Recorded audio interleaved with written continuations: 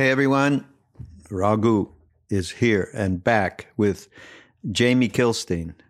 And Jamie, I feel like I know him my whole life at this point. We've met once and we did a podcast on his podcast show. And anyhow, welcome, Jamie.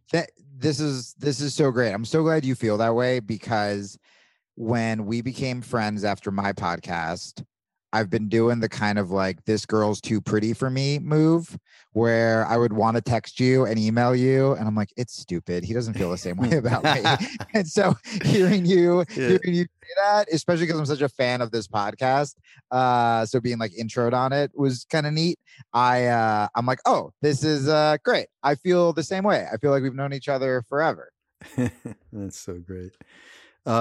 Jamie is a stand-up. He's got podcast show, as we mentioned, and a writer.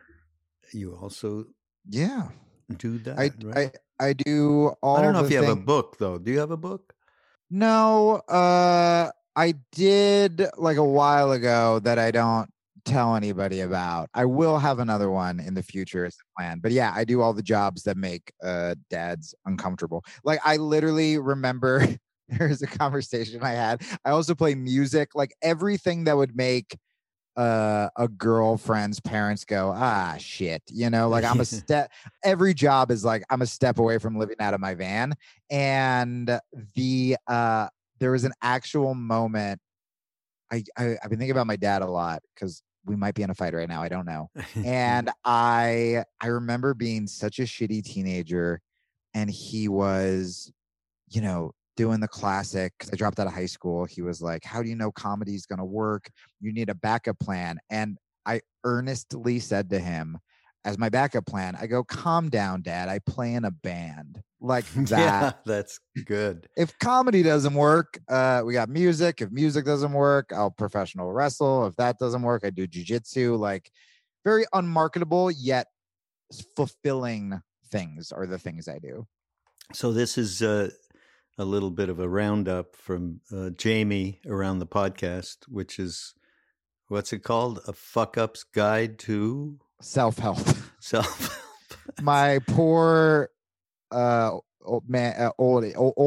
agent was like, can you just call it the Jamie Kilstein podcast? And I tried that for a while, but that's all we talk about on the show. Is we talk about, you know, even coming on this show right before, I got a little nervous, because you're someone I really admire. You've interviewed so many people I admire. And I'm like, what do I bring to the table? I'm like, well, I'm kind of broken. That's what I bring to the table. But there's something, I think, where that helps people to know that, hey, like Ram Dass was so good. God, I can't believe I told myself, I'm like, don't be the guest that only quotes Ram Dass. They all do, because they think that's good for.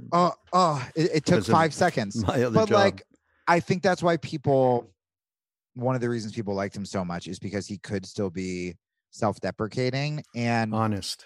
Yeah. And before I've always been pretty vulnerable and open with like my downfalls. But when I started looking into self-help before I sort of found spirituality, you know, sometimes you read a book from a guy. He's like, yeah, if you're sad, just get in your cryo chamber and then, you know, go to the sauna. And you're just like, I can't do that. I'm just trying not to, you know, cry at my yoga class, which I did yesterday. And so what I noticed is like, I can give good advice, and same with my guests, because we can say, I'm not speaking down to you. I felt what you felt last fucking week, and here is how I dug out of it. And by the way, I'm probably going to feel that way again. And then you can remind me of the advice I gave you. And, you know, and there it is. It's called satsang. Yep. And I love that. And I'm still, to be honest, like I'm still self-conscious about it, where I'm like, oh, what am I bringing to the table? But it's just gotten to the point where I know the show's helped so many people. It's helped me so much that I can just kind of embrace, okay, that's my role. That's what I can offer. I can be really honest and, you know. Yeah. And by the way, here's a little bit of a contextualization of the show. A Fuck Up's Guide to Self-Help features comedian, musician, and fighter Jamie Kilstein it's Kilstein, not Kilstein, right? Yes. See? Yes. I got that right. That was great. By Good. the way, I'm terrified. I don't even know if I wrote this bio or if my ex-girlfriend wrote this bio or if my manager well, wrote it's this too bio. late for that. Yeah. As he talks culture, self-improvement, drugs, mental health, and being an outcast, it'll be a magic journey, one of self-discovering, self-loathing, fucking up, and learning from those fuck-ups. And then here's the thing that I like. If there's one thing, I'm not quoting the whole thing. If there's one thing in this world that I know is true, it's that being a fuck up can be really, really hard sometimes and never ending. Like Groundhog Day, but with trauma and sadness instead of Bill Murray, hilarity. But I promise you, being a fuck up can also be awesome, really awesome. The podcast will prove that, in the very least, show you that you aren't alone. I forgot I wrote that. We are not alone. That is so absolutely right on. I'm not even taking it out of context that much. You know what I mean? No, I'm so glad you read that because I actually needed to hear that today. And I think there are certain things that can make you go from I'm sad or I'm having a bad day to I'm depressed and I'm having a mental breakdown. And so much of that is the stories we tell ourselves, where instead of, hey, I fucked up today, how can I get back on track? When you then start to go to, I am a fuck up, or I am this sad person, or I think that's when it gets rough. And that's when you stop going, well, I'm going to learn from this mistake, because you've already just hammered it in that what's the point? If I'm always going to be, garbage, what's the point in trying to fix it? Instead of being like, no, being a fuck up isn't who I am, but we all do it. And hearing that other people go through the same thing that you do, that's another trigger that will make you go from sad to like cripplingly, I don't want to leave the house, is when you feel like it's just you. And I mean, I've posted, like something just got posted where I talked about being suicidal, and my DMs exploded with people who not only went through the exact same thing with the exact same feeling, but who thought they were the only ones. And it's like, shit, man, whether you're in a relationship, whether you're on social media, if we could all just be a little more open and a little more vulnerable, and then a little more kind to the person who is being vulnerable, I think we could all see that these problems that we think are like, oh, it's just me who feels this way, it's just me. You can go, no. That's a normal thing. And then it'll be so much easier to recognize it and move on. Yeah. And now we got to get into, why in the hell did I ever hear from you? And of course, I know the story a little bit now, but you're going to remember every time we'd have a conversation off podcast or off, I'd say, well, don't talk about that. Yeah. So, but of course, what I did find out is that you were like a major atheist, agnostic, something that was like you believed everything that was going on, every depression, every thought, everything. You just believed it all. And so you were living in that way. You may have even been, do you know who Jean-Paul Sartre is? The French philosopher. Yeah. He's like so a I feel like downer in one way. He's a downer. Yeah. I don't know. So I didn't think about this at all before the podcast, because I wanted to kind of like unpack it together, where I grew up and still am. Right now, I feel like I am closer to my childhood self than I was in like all of my 20s when I was doing the whole atheisty thing. I was always like a really whimsical kid, just filled with wonderment and like, what's that? And blah, blah, blah. And, that's what led me to being an artist, where, I was sort of the classic, brutally failing all my classes in high school, except for music. And then even my English teacher told me, God, this is out of a movie. I thought of this for the first time the other day. My English teacher, I had a 12 in his class. And I didn't go to some weird school where it was like, a 12 out of 20. I had a 12 out of 100. And he took me aside.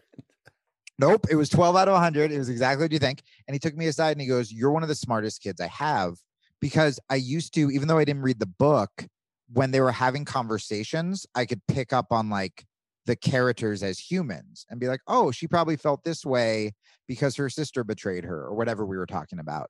And he knew that. And again, he could probably should have gotten fired for this, but he was the first person who told me that school's not for everybody. And then I swear to God, and again, this seems like a movie, he gave me a copy of Jack Kerouac's On the Road and was just like, pretty much said goodbye and knew I was about to leave, which I did. And so I always had that kind of like, you know, almost punk rock, like, why are we all in boxes? Why aren't we all just living the lives we want to live? And like, I totally believed in a God. You know, my mom was like kind of Christian. My dad was kind of Jewish. Like we did the holidays. I still mix up Rosh Hashanah and Yom Kippur. And it was just be nice. And that was it. That was how I was raised. But I would always, you know, I was the cliche teenager lying in the grass with my girlfriend. Like, what are the stars? Like, what if there's two of us looking back at, you know, like I always wanted to believe in these magical things. I read up on the reason I became a very unhealthy vegetarian at first was, I like read a book that I half understood about Taoism. And I was like, okay, so I guess we're all one. And I kind of smoke weed. And so then I just ate a lot of mac and cheese through high school. And then when I started stand-up was when I started like actually getting stage time. There were just years of garbage. Psychedelics, where? Anytime? What's going on there? Not really. Not really. I was a big stoner and I didn't drink a lot because we have alcoholism in my family. And I feel like I did psychedelics like once with friends when I was 16, but like I just did a little because I was so scared. And it was really this year was the first year. Which I'm sure that was like the absolute game changer, which I'm sure we'll get into. But where the atheist thing, where the anti-psychedelics kicked in, were when I started becoming somewhat known in stand-up, or at least getting stage time at big places. It was during the Bush administration. And my first political joke was I was defending same-sex marriage because that was a huge issue under George Bush. And I knew nothing about spirituality. All I knew when I thought of God, I equated it with homophobia, sexism. You know, my favorite comics were like George Carlin and Bill Hicks, and they would like skewer the church. And so I just considered myself an agnostic. I always said that I believed in something, but I was like, fuck organized religion. This doesn't lead to anything bad. And so I was kind of like, my walls were already sort of starting to get chipped away at when it came to religion. And then, like all people who make a very serious decision in their life, I called myself an atheist because I started dating someone who was an atheist. And I was like, all right, I guess that's what I am now, because I didn't have anything to stand on besides, you know, I moved to New York, and I don't talk about this a lot, but I definitely have a complex about not being smart, probably from the dropping out of high school. Even when I was on, you know, MSNBC, even when I was like doing all this stuff, I always feel like the dummy in the group. So my circle of friends in New York were jaded, smart, boozy journalist types. And so I was kind of the guy. I'd occasionally make a dick joke. They would laugh. I would make a serious point. They'd be like, cool, cool, cool. And I just sort of like, ugh. So finding out everyone was atheist, I was like, all I could say is, well, I don't feel that way. Or like, don't you think there's something? And I'm like, I sound like a stupid teen. I sound like a kid. So I just went, all right. I mean, I never did anything with religion, so it wasn't like I was giving anything up. And then where it got crazy town was because I was one of the only comedians post 9/11 that was talking about politics and that was going like hard after the Bush administration, mainly for gay marriage, for gay rights. All of these like atheist conventions started inviting me. And again, here's another good reason. I just realized I want to go to an atheist convention. Oh my God. It's a lot. The two reasons I became an atheist. Oh, how sad is this? This is where my morals were in the 20s. A girl and a gig, essentially, where I was like, I wasn't getting booked in America because all of my stuff was seen as like anti-patriotic. So I was going overseas to the UK and to Australia to do all these gigs. And then, yeah, I got invited. I don't know if you remember this. There was something called the Reason Rally, which was the largest gathering of atheists. It was like 30,000 people on the Washington Mall. And it was Richard Dawkins, the band Bad Religion, who I loved. My friend, I'm still friends, Eddie Izzard, Tim Minchin, who they're both brilliant artists. And then I got invited and I was like, yeah, I'm going to speak in front of 30,000 people.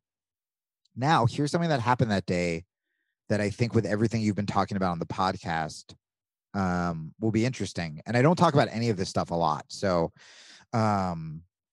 yeah. Okay. So 30,000 people. Now, there are atheists of all colors. And look, I understand why a lot of people are atheists too, especially if you were an LGBT kid and you were raised in a repressive household, you're going to have a lot of fucking trauma. And I empathize with you so much. And I would never argue, you know, if you feel like God turned his back or judged you or you were raised that way, like that's awful. And I have nothing but compassion for you and want you to be loved. But there's also a lot of, you know, privileged white people who, I remember the first time I was kind of grossed out by atheism was after Hurricane Katrina. I saw some kind of bigger atheist tweet. Oh, look at them like praying to God to fix it when like God caused the hurricane. And I'm like, motherfucker, like go get a boat and some canned goods and go help instead of just making fun of the old black lady who's crying in front of her house that was just wiped out. Right. And so that was the part of the atheist community I really didn't like. And then what we started to see is the atheist community was, from what I saw, from the little I was in it, was very divided. And there were a lot of really great progressives who, like me, I think were like, fuck the church, fuck oppression, fuck sexism, fuck racism, fuck homophobia.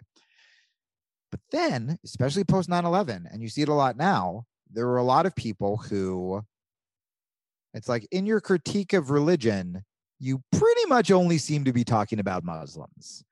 And there was a lot of racism. And Muslims were being held to this way higher standard than the hatred we saw from the Christian community or, you know, even the Jewish community. Like I'm Jewish, but like do not approve of most of what Israel does. And if you spoke out about that stuff, if you were like, hey, we also shouldn't be racist, you'd get in a lot of trouble. So what I did for my speech, and I heard this, I cannot confirm this, but what I did was I did a rant. I used to do these rants. And at the end of it, I was like, here's what atheists should stand for. And I was doing great. And I don't say that about myself, but I'm like, you had 30,000 people cheering for me. And I was like, I'm about to lose them.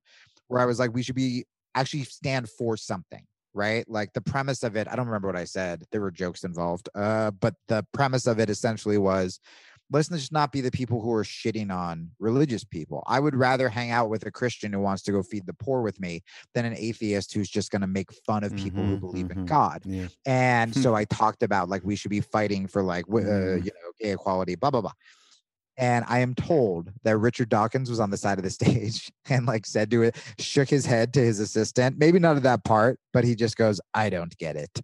So that was when I started to kind of burn my bridges in the atheist community. But again, I mean, most of the crowd really cheered for that. But here's where I felt gross. And again, this is not indicative of atheists, and this is not indicative of, but this is where I was like, there are things that are more important. At the same time as the Reason Rally, it was right around when Trayvon Martin was killed by George Zimmerman. And if you guys don't remember, because there have been so many fucking innocent black people who have been murdered by the police or by fucking racists, Trayvon Martin was kind of one of the first ones that like blew up in the media, going home, had a hoodie, Skittles, I think it was a Snapple, and was killed. And George Zimmerman got away with it and then went on to lead a horrific life of other crimes, and said he was defending himself. It's when Stand Your Ground became a thing. Yeah. So there are 30,000 atheists going like, yeah, we don't believe in God and bad religion's there. And I'm like, woo, this is great. After my set, I was so jacked on adrenaline. I went out the back way and I started walking in the opposite direction just to kind of like come down. And there was a much smaller, not 30,000 people, rally for Trayvon Martin. And I stood there and watched it and was just brought to tears. It was just people who, like, that to me looked like something that they're fighting for something, you know? And again, preface, plenty of atheists were like destroyed by the fucking church, and the church does terrible, like so much. There's a lot of bad that happens from religion, but watching those people hold up pictures of that little boy who was killed, I was just like, ooh, like maybe this is where I should be spending my time. And then I remember I was walking back, and again, I heard maybe 3 people say this out of 30,000, but they were complaining about the Trayvon rally where they're like, ugh, look at them. Like, and then went back to their sea of atheists. And I just felt kind of gross. I just felt a little gross. And so, you know, I didn't really think about spirituality or anything like that. I mean, I spoke out so much against, there was some sexism that was going on at the time in the community, and I just spoke out against that stuff and then sort of burned those bridges. I still think this is kind of cool. I got to perform before Christopher Hitchens, but it was at the Sydney Opera House. But even Christopher Hitchens, like, I love his attitude on question authority, kill all masters, but he was also one of the biggest proponents of the Iraq War. So many of these people, and what I try to explain even with that, here's the thing with politics is we don't see gray area at all.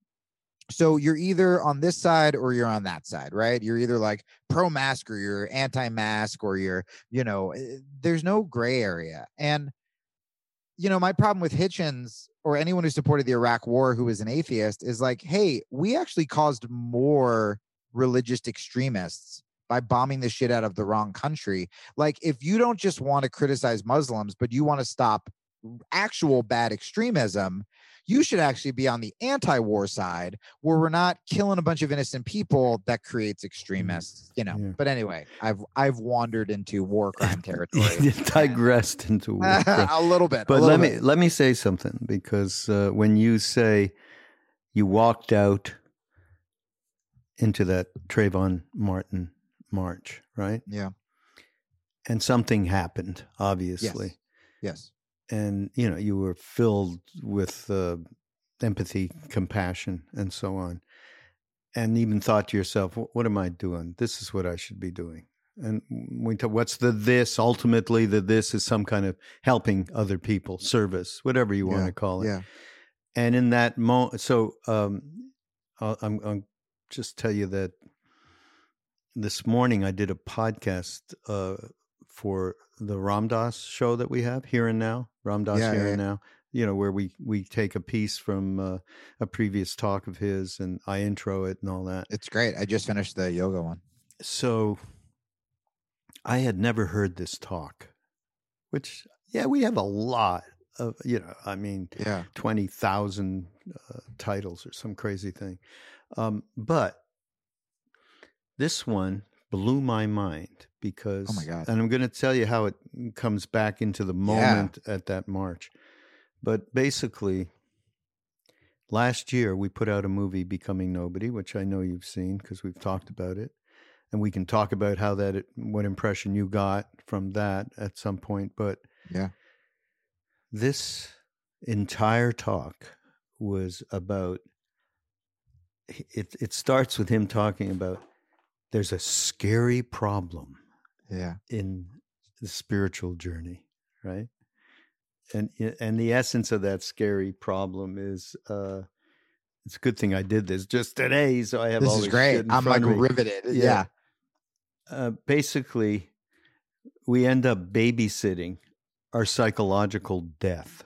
That's a bit of a scary problem. It's a scary problem. Yes. We all know that scary problem.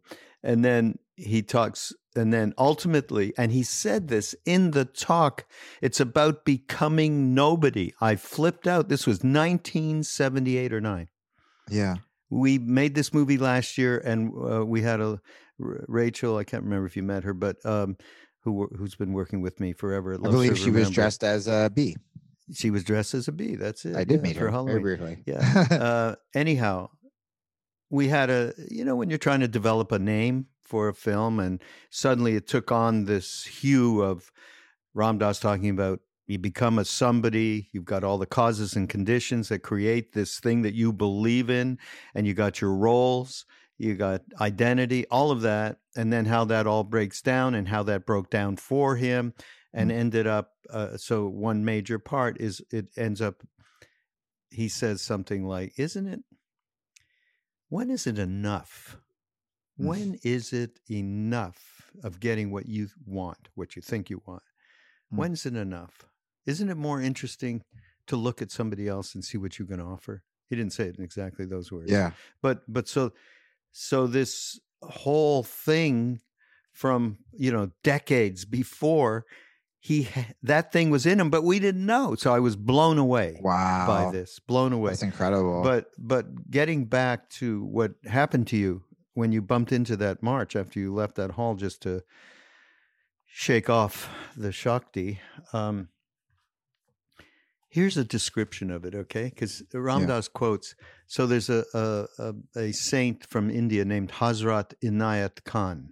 Actually, wait, I'm going to say this before you say this, because if I say it after, it's going to be the sad thing before your great story. And I think this might even tie in. I wasn't lying. Like, I wanted to walk off.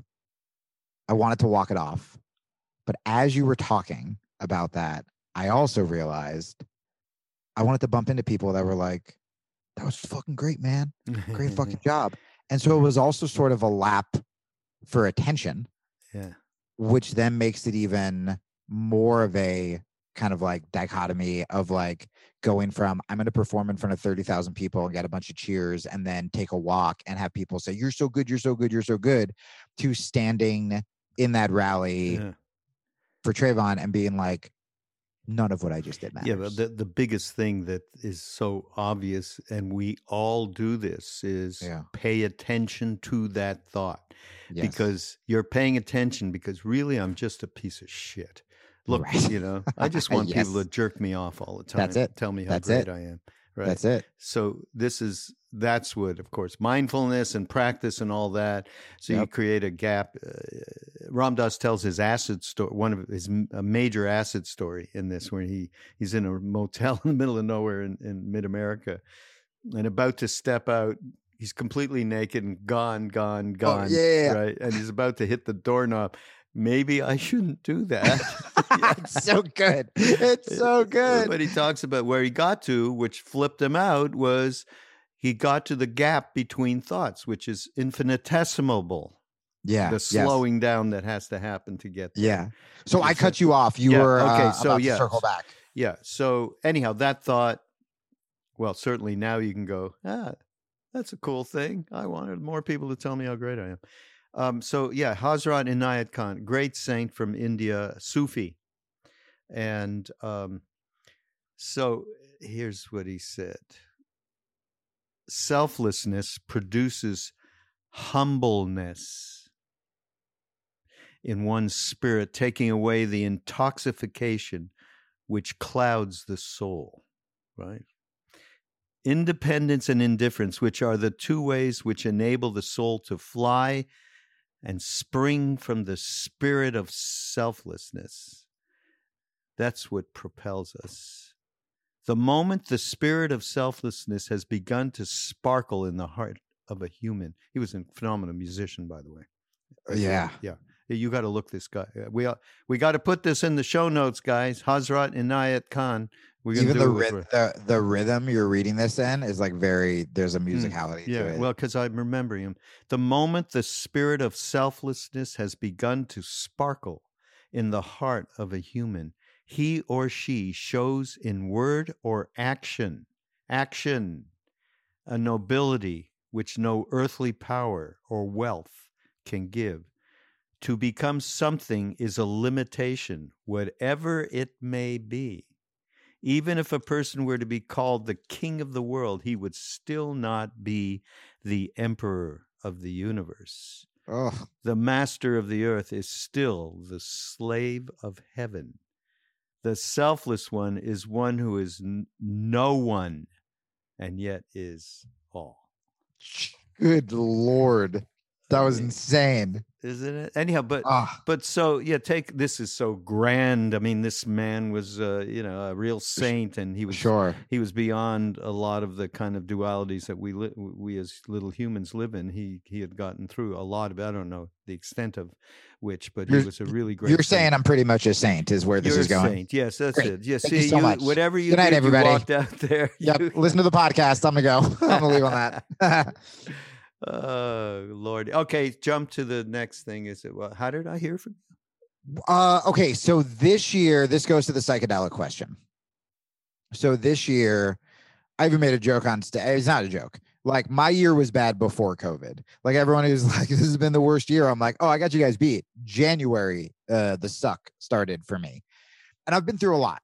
I've had plenty of rock bottoms. I've made mistakes. Like, my marriage ended when like I cheated instead of getting out of the relationship. Like, I did shit. This was when I was like mid-20s, but it was still horrible, and I still have shame for things I've done. And I left LA in sort of this pursuit of normalcy where things are going well in LA. And I met this, I was on like dating apps for the first time in my life. And because I was just a relationship hopper. So I'm on dating apps, and it just felt like really vapid. And I felt myself becoming like sort of an old man where I was just like, I just want to meet a girl at a bookstore. Like, but you're just swiping. It feels very like commodifying love. And I met a girl who probably thought I was fine, and I thought she was fine. And we were both so sick of dating sites that we latched onto each other, not because we were like, oh, we love ourselves and can make each other better, but it was kind of this like, save me. Like, where, I mean, the last couple even relationships I've said no to, I have felt myself in this moment of like, this means it can all end. This means this like story of being single and going on dating sites and being broken because you're alone. If we just get together, I'm done with that, which is obviously not true. And so we ended up moving. Instead of being like, this relationship isn't working, we were like, it's probably LA's fault. And we picked Tucson randomly, and we just fled LA, which was the best thing for me. So we get to Tucson. Shockingly, does not fix the relationship. Me and her, the breakup was loving and fine, and it was what it was. But in the same week, my mom went into the hospital, girlfriend left, cat died. And I was like, ugh. And the cat, to be honest with you, I spent yesterday, this happened in January, I was sobbing over my cat yesterday. So like my poor girlfriend, I was so much more upset about the cat, where like my poor girlfriend would come up to me and I'd be sobbing, and she'd be like, it's okay, we're still going to be friends. And I'd be like, what? Oh, and I'd have to kind of pretend it was about the relationship. But I was like sobbing about my little cat. My little cat was my ride or die. He was like my first pet. I rescued him, and like, like it was gutting. And so she left, cat's dead. I'm in this apartment in the middle of nowhere. I know nobody. I have nature for the first time. So like I can see mountains. And I just had this moment. The 2 times I was going to kill myself. By the way, check out my stand-up comedy, everybody. The 2 times I was going to kill myself, both of them, one of the things that got me out of it was I go, okay, I'm either going to end it, or I have to come out of this a better version of myself. Because if I don't, like, what's the point, man? Like, why? You know what I mean? And so the breakup, that was easy. Okay, I've been codependent in relationships before. I've stayed in them too long. I've burned some down. I've been attracted to toxic people. I need to be single for the first time in my life. Easy.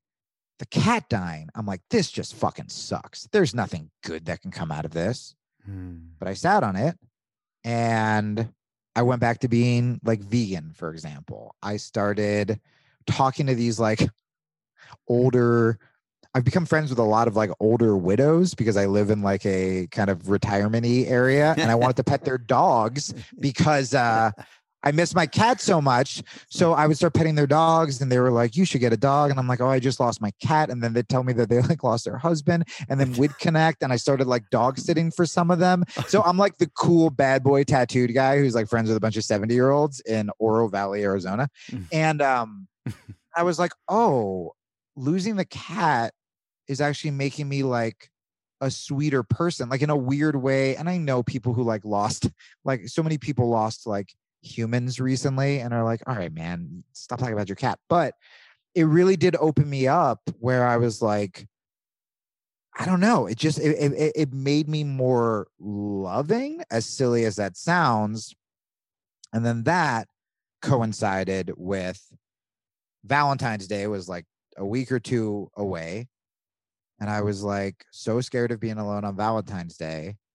And then instead, I said, I'm going to take mushrooms by myself. I've never done it. I got mushrooms because me and the girlfriend were going to try to do it. Those are the two things that were going to save the relationship: leaving LA and going to Tucson, and mushrooms. And it just never felt right. We like went to Sedona and we're like, we're going to do it. And just nothing. It wasn't going to do it. It wasn't going to do it. It was for the wrong reasons. It would have just been like, we're doing drugs. And so I was like, this could be the worst idea ever. Being in this apartment that used to have a cat and a girl, and I'm alone for the first time, and I'm going to take mushrooms. But I was just pulled to it, where I was like, no, this is the time. Like, you have to do it. And the reason I put on Ram Dass, never heard him before, heard of him. All my smart friends, Kelly Carlin, told me about him first, I believe. Oh, really?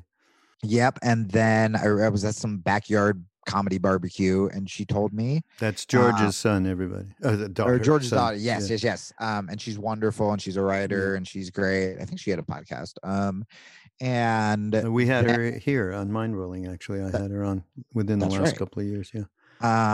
And then our other mutual friends like Trevor Hall and Pete, I didn't know yet.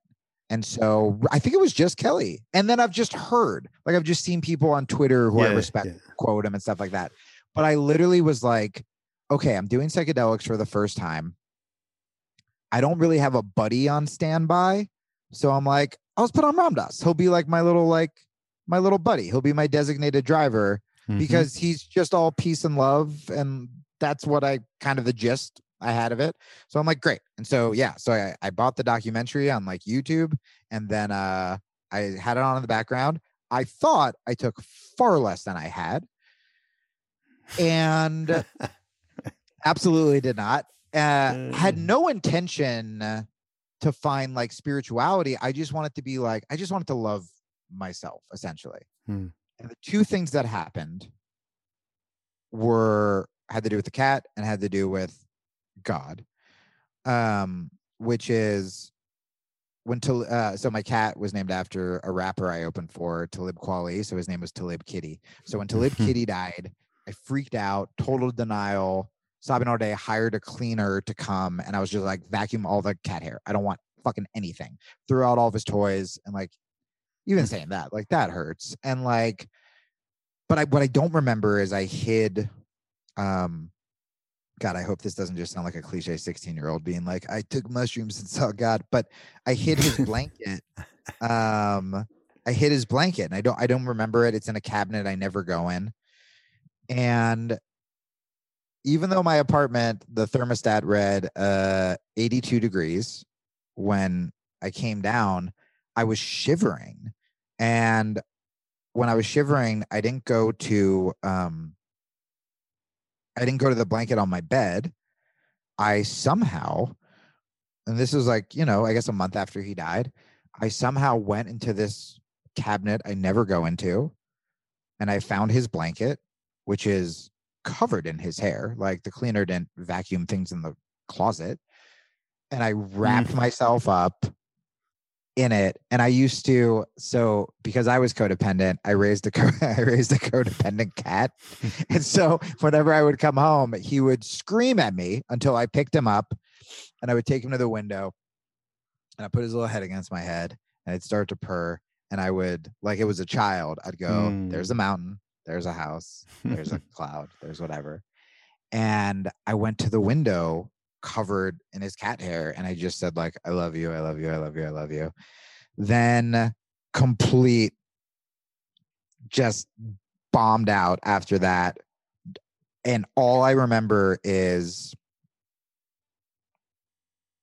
I'm nothing at this point. And then suddenly, and I have not rewatched the movie not on mushrooms, so I need to do that at some point. But I did confirm to you this was a scene, and this wasn't in my head. I just remember hearing ding and the bell, and then the I am loving awareness. And then from out of nowhere, man, I'm on my knees facing the mountain. My hands are completely outstretched, and I just start saying, like, I am open, I am open, I am open.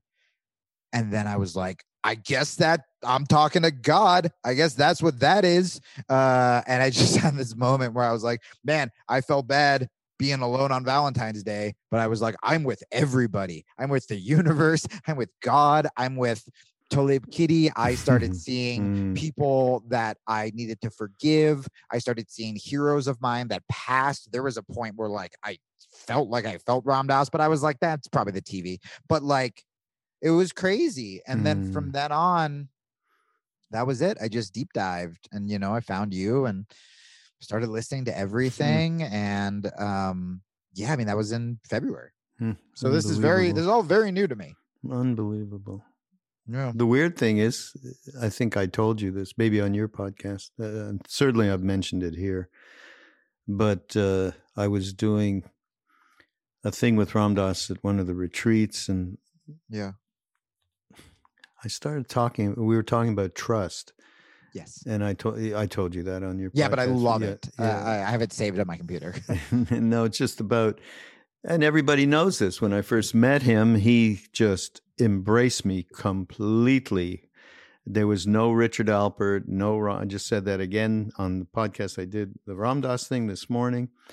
There was nothing except a vibrational field in which I could let go completely. There was nothing but trust, love, nothing. And so that I was using that as an example. And then I turned to him and I said, what was the first thing you trusted? Solid question. Yeah, right. I told you what I did. What did you do? And you just, without just the right beat, comedic beat, which he was good at, even when he couldn't express himself anymore the way he used to. And he just looked at me and went, mushrooms? I went, right. Right. So, you know how many people that I have encountered. Yeah. I mean, if it wasn't mushrooms, it was acid, but a lot of mushrooms, because of the combo of heart and psychedelia that happens with mushrooms over just acid, which just grabs you by the throat and goes, motherfucker, you're dead. Get it? You're going to let go or not? Yeah. And by the way, I mean, I'm sure everybody that listens has done mushrooms, but also like I didn't go, I have a very addictive personality where I'm either like codependent, or even when me and you met, I'm like, should I be celibate? And it's like, I go one extreme or the other extreme. And there was no part of me.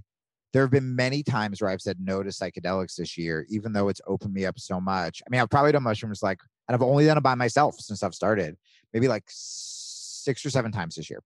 And so I'm playing a little catch up, but there's a time I was offered like acid in Vegas by a guy who was like, the stuff's great. I was sitting there like, just realized how mad I was at my ex-girlfriend. I'm like, I don't want to do acid with you. That sounds like a nightmare. And every time it has to be, for me, with a purpose. And maybe I sound like goody two shoes found mushrooms at 38 and he's being all high and Oh, mighty. come on. You're just quoting what Leary and Alpert said in the mid 60s, set and Yeah. setting. Come on. But I mean, I've gotten so much out of it that I'm kind of taking here. I'll quote someone who has not been quoted. I'll quote Spider-Man's uncle: "With great power comes great responsibility." Right?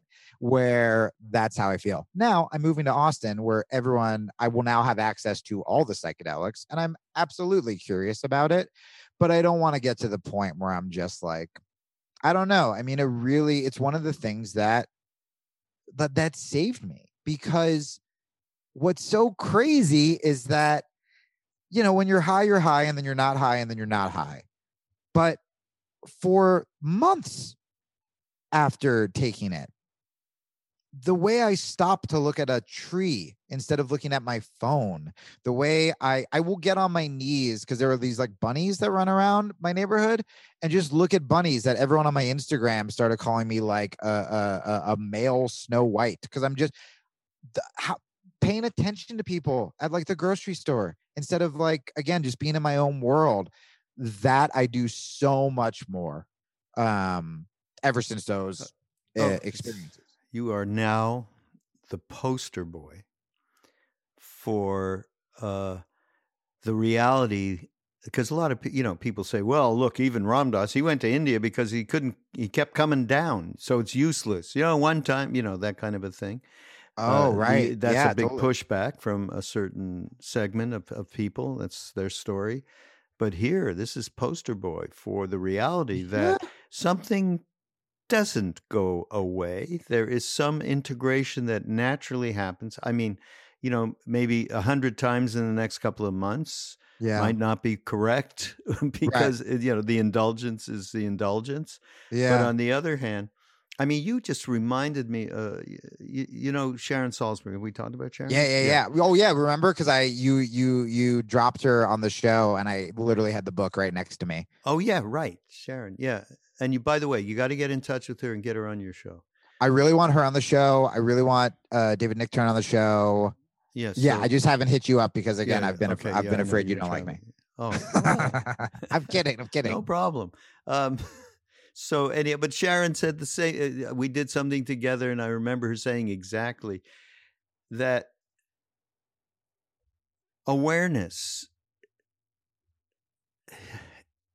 encompasses love and compassion, because you start to walk around. She said, I go to the same grocery store, that around the corner. She was living in New York, and I saw how, when that awareness isn't there, that I'm not seeing anybody.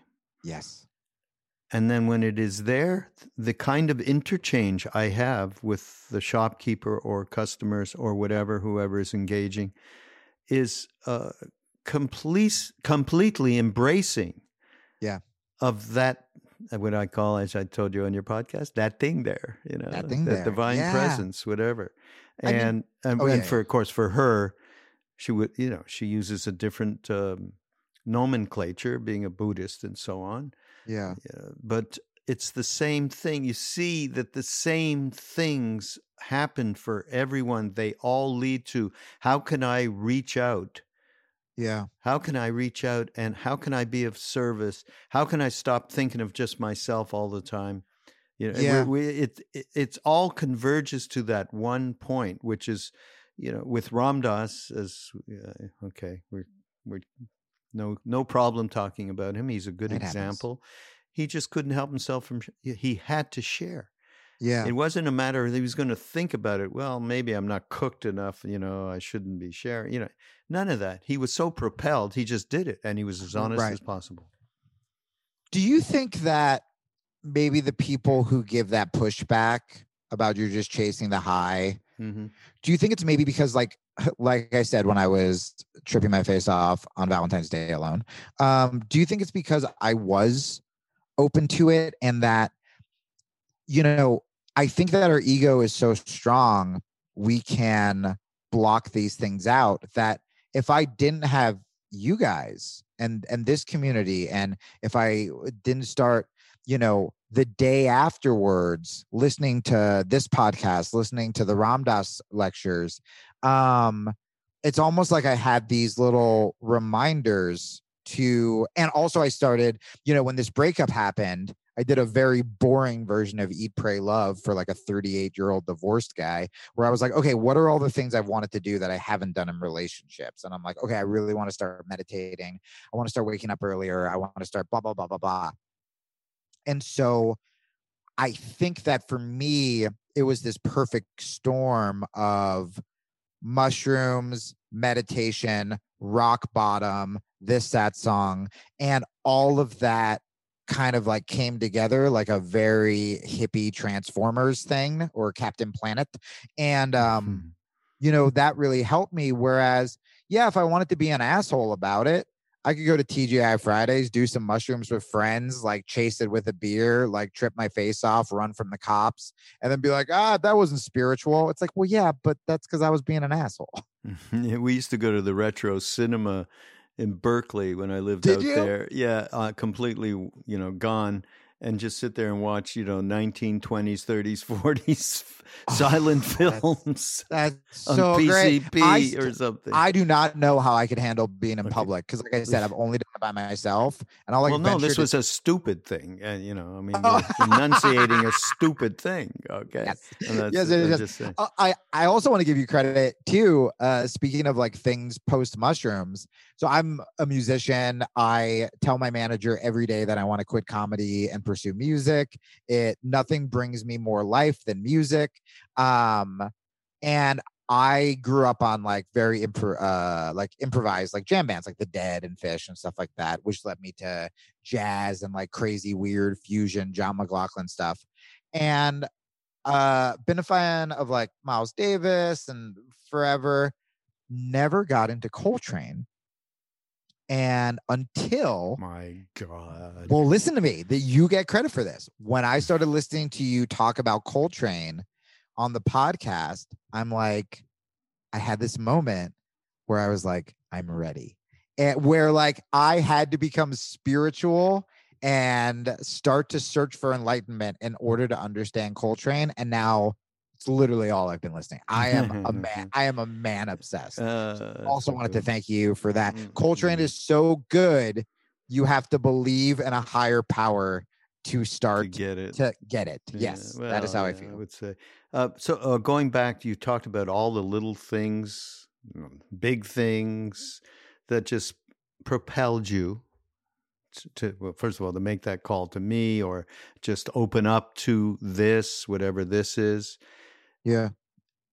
I go back to trust again. Like once I trusted personally, when I trusted Ram Dass, then I started really listening to what he was saying and understanding, okay, wait a minute. Okay, I don't need to believe in this bullshit.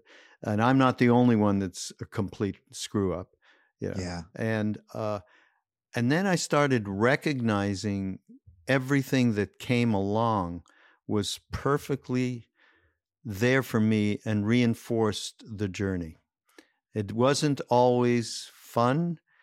And, suffering, everybody has it. The Buddha said that's the primal thing that we have. Suffering is existent. And now how do we deal with that? The Four Noble Truths. But that trust, once you get that trust, and then you're just, it relates to intuition. I'm trying to do something actually on ramdass.org. To put a whole thing around trust and intuition because it's so important. The finding that place, the deep, deep, deep place that you trust it is encompassed by the fact that you start to see everything that happens as perfectly set up to get free. By the way, forget about enlightenment. Right. Oh, I know. Who knows about enlightenment? What the fuck? Nobody. We don't know anything. But we know about being kinder, more loving, more compassionate, less judgmental, less polarized. We know we can all agree we want to get there. So trust. And what you said, with the trust where it's like, I think I can imagine there are a lot of people who start down this path of, I want to look for something bigger, whether it's because they rock bottomed, whether it's because they just feel a calling to it, whatever. And then they just have these experiences, whether it's at a church, whether it's, whatever, where you're like, I don't buy any of this shit. I don't believe you. I don't know why you're talking about kindness and then you're shitting all over gay people. Like, this is all bullshit. I'm out. I'm going to figure it out myself. And, to me, even thinking about that Trayvon story for the first time, like, I felt something standing there watching them. But there have been times I've played music where I felt something, and I'm like, I just didn't attribute it to anything larger. But I think when you get burned enough, I mean, even I don't want to badmouth anybody, but like, there was a time that I went to like I mean, well, I can just say it, whatever, like a Christian temple, and there was so much great there. Mostly the vegan food and definitely the music. And there were some really good people there. But the second I talked to somebody or a bunch of people and sort of their only answer to questions is like, worship Krishna. I was like, oh, well, I just don't know you well enough.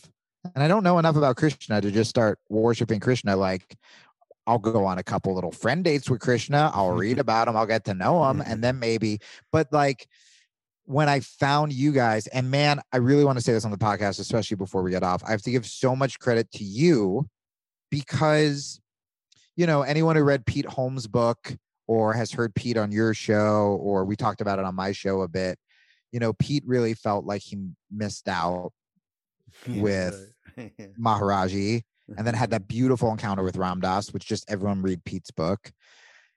And for me, this is about to make you so uncomfortable, Raghu. With me, I don't pay that much attention. Jamie. Great, perfect, great. Well, your listeners will love it. I missed out on I missed out on Maharaji, and I missed out on Ram Dass, and I don't feel that way because I've learned so much from you. I mean, you were my first voice into all of this, which is like really fucking cool. And like, we are all still very lucky. I'm obviously so lucky to have you as a friend now, but people with this podcast and all the access to the Ram Dass lectures, like, I guess it's a bummer. Like, I mean, it is, but like, I don't need, what would that story be? It would just be for me to like tell people that I don't know. I feel like I get so much from you, and these different members of the community, Buddhist people and all this stuff that, I mean, no one's missing out. Everything's still around. And so that's what I have.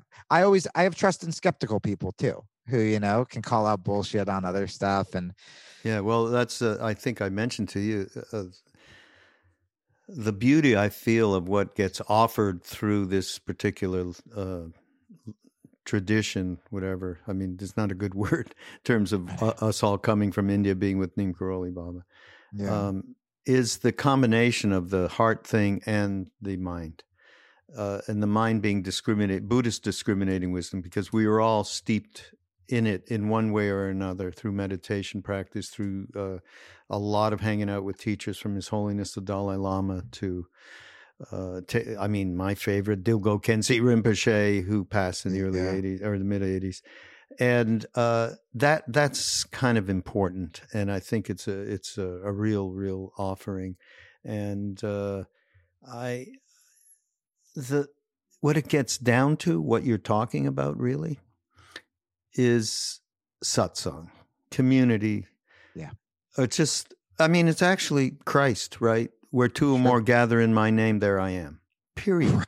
Right. That is absolutely true. I mean, I love hanging out with you, and then we end up in this place, right? It's just extraordinary and beautiful and completely full and empty at the same time. Yeah. And by the way, that I want to just give you another quote, actually, or give us all another quote. And it references the Buddhist concept of emptiness, which I've said a billion times. Not most people, but many people think of it in the nihilistic terms. It means there's nothing. You get, the goal is nothing. No, it's not nothing. And Bob Thurman has the best definition. I believe it. I believe Bob. So hopefully, I'm getting you right. But emptiness is the womb of bliss.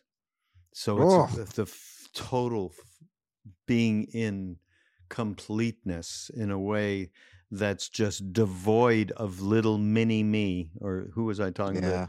yeah. Somebody I did a podcast with. Yeah, that evil little gnome. Oh, it Yeah. was Danielle Bolelli, who's a friend of Oh, Duncan's. Yeah, Danielle's he's great. he's a very close friend of mine as well. Oh, you're kidding. Oh, we didn't bring I that up. But love him. I actually was helping his wife as well train MMA in Los Angeles. oh, for God's sake. Yeah, they're both great. Small world, but you're in They're that whole little comic world and whatever. yeah. Well, kind of. I'm still a bit of a loner. This is Yeah. this is All right. the Well, closest. that's all changing. Anyhow, so the reference was emptiness in the full sense, and not in the nihilistic sense. So just to understand, so Joseph Goldstein, I told you he's one of my favorite. I got the book that you told me to get, the mindfulness, Yep, right? Yep. I that's on the list. So I was working on we're working on a little film of Ramdas when he was in Maui, called Love and Humor. Actually, Mm. it'll be fun. Oh, Hopefully, it'll be a cool. fun thing. It's going to be on December 22nd. We're going to show Oh. that film and Evolution of a Yogi, which is from 1969. Ramdas at his father's farm, which is so cool. No, it's short. Oh my They're both God, short. that's Yeah. So we're wait. gonna Where have that. where are you showing them? That's all going to be through ramdas.org. You got to go to ramdas.org and This is how I'm sign spending up the on the old holidays. email. This Get is on our so email list. cool. I'm so excited about Yeah, that. yeah, no, it will be. Anyhow, so in the course of me finding material for this, I came across Joseph saying to Ramdas this particular thing. They were talking about compassion. Okay. Okay. Compassion is the very act of emptiness of self. Emptiness of self. This is compassion, not as a stance of the ego, right? Or even as a particular practice, not a practice, but as the spontaneous expression of the heart and mind, free of self-reference. Oh, It's all there. oh my God. It's all there in that little, 6-line thing. Yeah. I mean, and that's really what we have been talking about, and you've been sharing, particularly, of course, when you walked out and you had that experience with the Trayvon Martin March. Yeah. And that instantaneous thing, that is the spontaneous expression of a heart mind free of self reference. Because in that, and maybe it only lasted 3 seconds, it doesn't matter. Yeah. This is the building blocks of that trust, and you get that intuitive trust. So Yeah. Oh, what a cool quote. Yeah. Before we run out of time, can I Yeah. say something Yes. completely off topic? But I've been trying to say it whenever I go on other people's podcasts, instead of promoting myself like a good business person. Well, So- wait, we're going to have all the links to everything that Jamie does on the show notes. That is great. But this is really what I want to get across. So every time I talk about depression or being suicidal or whatever, I'm like shocked by the amount of direct messages I get, especially during COVID. Lots of people have lost jobs, have lost spouses, have lost whatever. Yeah, a lot of loss. Yeah. But a lot of people, and look, I'm very new to your guys' community. I know that I think before I had you, the first person I had on the podcast that's related is Trevor Hall. And the followers I started getting from him were just like the kindest people in the world. They all do yoga and they're all super nice. And then you, and now we've grown. I'm starting to kind of figure out this community. And even though, and we've talked about this off air, there's a lot of problems in different spiritual communities where they go from we're all loving to weird racist conspiracy. It's been horrifying. Yeah. And so I'm going to go out on a limb, just like some of the musicians I interview, just like some of the comedians, that some people who listen to this podcast feel like they're outcasts. and whether they feel like they're on the podcast we call misfits is the name we use, but whether they feel like they're an outcast for being spiritual at all, whether they feel like they're an outcast as they see a lot of people in the spiritual world be kind of racist or go full mega whatever, or outcast because, you know, of all the reasons we are family, they just don't feel like they belong. The people I have talked to, and, you know, like, I think you know this, but like Robin Williams was one of my closest friends, and like I wouldn't have a career without him. And the fans I've talked to, the other friends I know who have been suicidal, all of them are great and they're amazing people. And it's never like the cocky asshole who is suicidal. It's always these different in the best way, kind, creative, empathetic people who feel so deeply that they get overwhelmed. And it just feels like they don't belong to this world. And then that's when they start to pull back and isolate. And I just want to say in 2020, this has been something like we need those people more than ever. Like, not only do I not want anyone to kill himself because like that's sad, but you are a fucking necessity right now with all of the toxicity that is happening in politics around the world. The fact that, you know, we can't even come together to fight this disease without having political battles.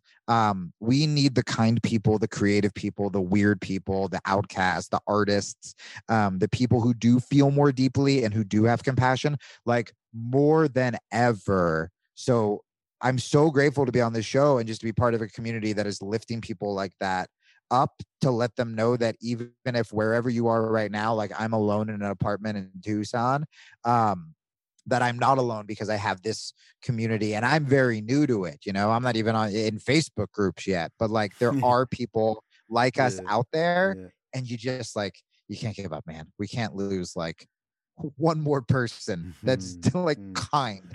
I just don't want to see it. So that may have seemed kind of out of nowhere, but you know, this is the first time I've been on a podcast in this community, and I just wanted to shout that from the rafters. No, well said, man. Well said. Cool. And yeah, and in total agreement. And you know, we send the most loving vibes that we can send, and just ask people who are feeling tremendous loss or tremendous uncertainty, tremendous change, and all of it. There is a place that we can find that behind that, which allows enough spaciousness to not jump into any kind of locked situation. So, and we're happy. We have on ramdas.org, we have, well, basically we have toolkits. We actually have toolkits where it's both a combination of Ram Dass's perspectives and Ram Dass's methodology, and between those two things, and you know, we can recommend specifically. So we're happy. Just write to info@ramdas.org. Somebody will get back and try and help out in whichever way they can. So when you guys talk so much don't about be the sappy suffering about this, you know, BS-y thing, but we'll talk about doing acid at the movie theater some more before. Right. But like, that's been another thing that I've learned from you guys is the suffering brings you closer to God, and I think a lot of people, it's a handy little, you know, bumper sticker that is way more. It's easy to say. But the reality is there is a place that we can get to where we do see that there's transformation happens out of suffering. And it's the perspective that you bring to it, which allows you to see that, to be able to get friendly with some of this horrible bullshit that happens, rather than, you know, judging ourselves, chastising, feeling like a piece of shit, whatever it may be. That's what it is, because I've been talking to, I've been just finding myself in conversations with people who have also experienced loss. One of the reasons I think just because I'm so open about my stuff, and this might even be a Sharon thing, where she talks about even mourning is this gift because you get to see how much love you had for that other being. And it's, I met this woman the other day, who's like my yoga instructor, and we ended up talking about the year, and she lost so much more than I lost. And she goes, sometimes at first when you hear that, the God stuff, it brings you closer to God, you resent it. Not only do you go, this is bumper sticker bullshit, but you resent it. But then if you can just pause and see what you've gotten from it and what the love of this thing you lost, where this led you, where you would be, if you didn't have it in the first place, and how lucky you were and how lucky they were to even have had to experience that. And then you go, I mean, it's the moment I had with the cat and the girl, I mean, I could have turned that into fuck my life, nothing, I lose everything, that my life's as depressing as like, it sounded like a country song. And then, but instead I was like, I just had that moment of like, what can I get out of this? Because like, what's the point? And not get out of it like for me, but like, how can I change? How can I become better? Yeah, right. And that's what it's all about. And then again, back to the old favorite subject of trust. There is a something, everybody. There is absolutely, I mean, as soon as you say guru or angel, all of that kind of crap, there is, though, absolutely a piece of the universal intelligence, okay, that is there and is in ways that a lot of times you can't really feel touch, but sometimes you can. And it could be through a dream or a daytime experience where you just know there is a guidance going on that leading you. It's like all the things that lead you to understand, wow, okay, I bumped into some psilocybin, and then I bumped into a talk, and then I bumped into a piece of music. You start to realize that there is a something, we can't, I know that 100 billion%.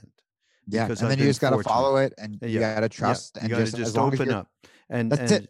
Yeah, and hopefully, and then if you're kind and loving along the way, you can't really fucking go wrong. No, okay, we're gonna end it with kind and loving along the way. You can't go wrong. It's a new song. Thank you so much, Jamie. This was incredible. Yeah, we'll do it more. We'll go back and forth. We'll do stuff. Oh my God, I learned so much, and I hope your people like me. This is my first like tiptoeing in. Like, do I fit in here? Yeah, that would be great. Oh, can I also say? I mean, obviously, I want them to listen to the podcast, and I'm sure the links will be in the bio. Yeah. But also, if you are going to follow me on social media, Twitter, I have the biggest following, but Twitter is a toxic cesspool, and I would really love to be on Instagram.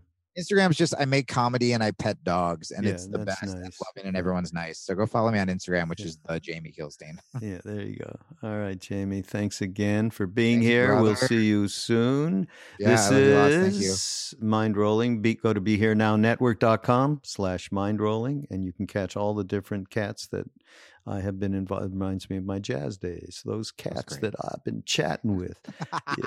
I used to go to the 5 Spot all the time. Can you imagine just going to a club and seeing Sonny Rollins come out of the kitchen with that horn blaring?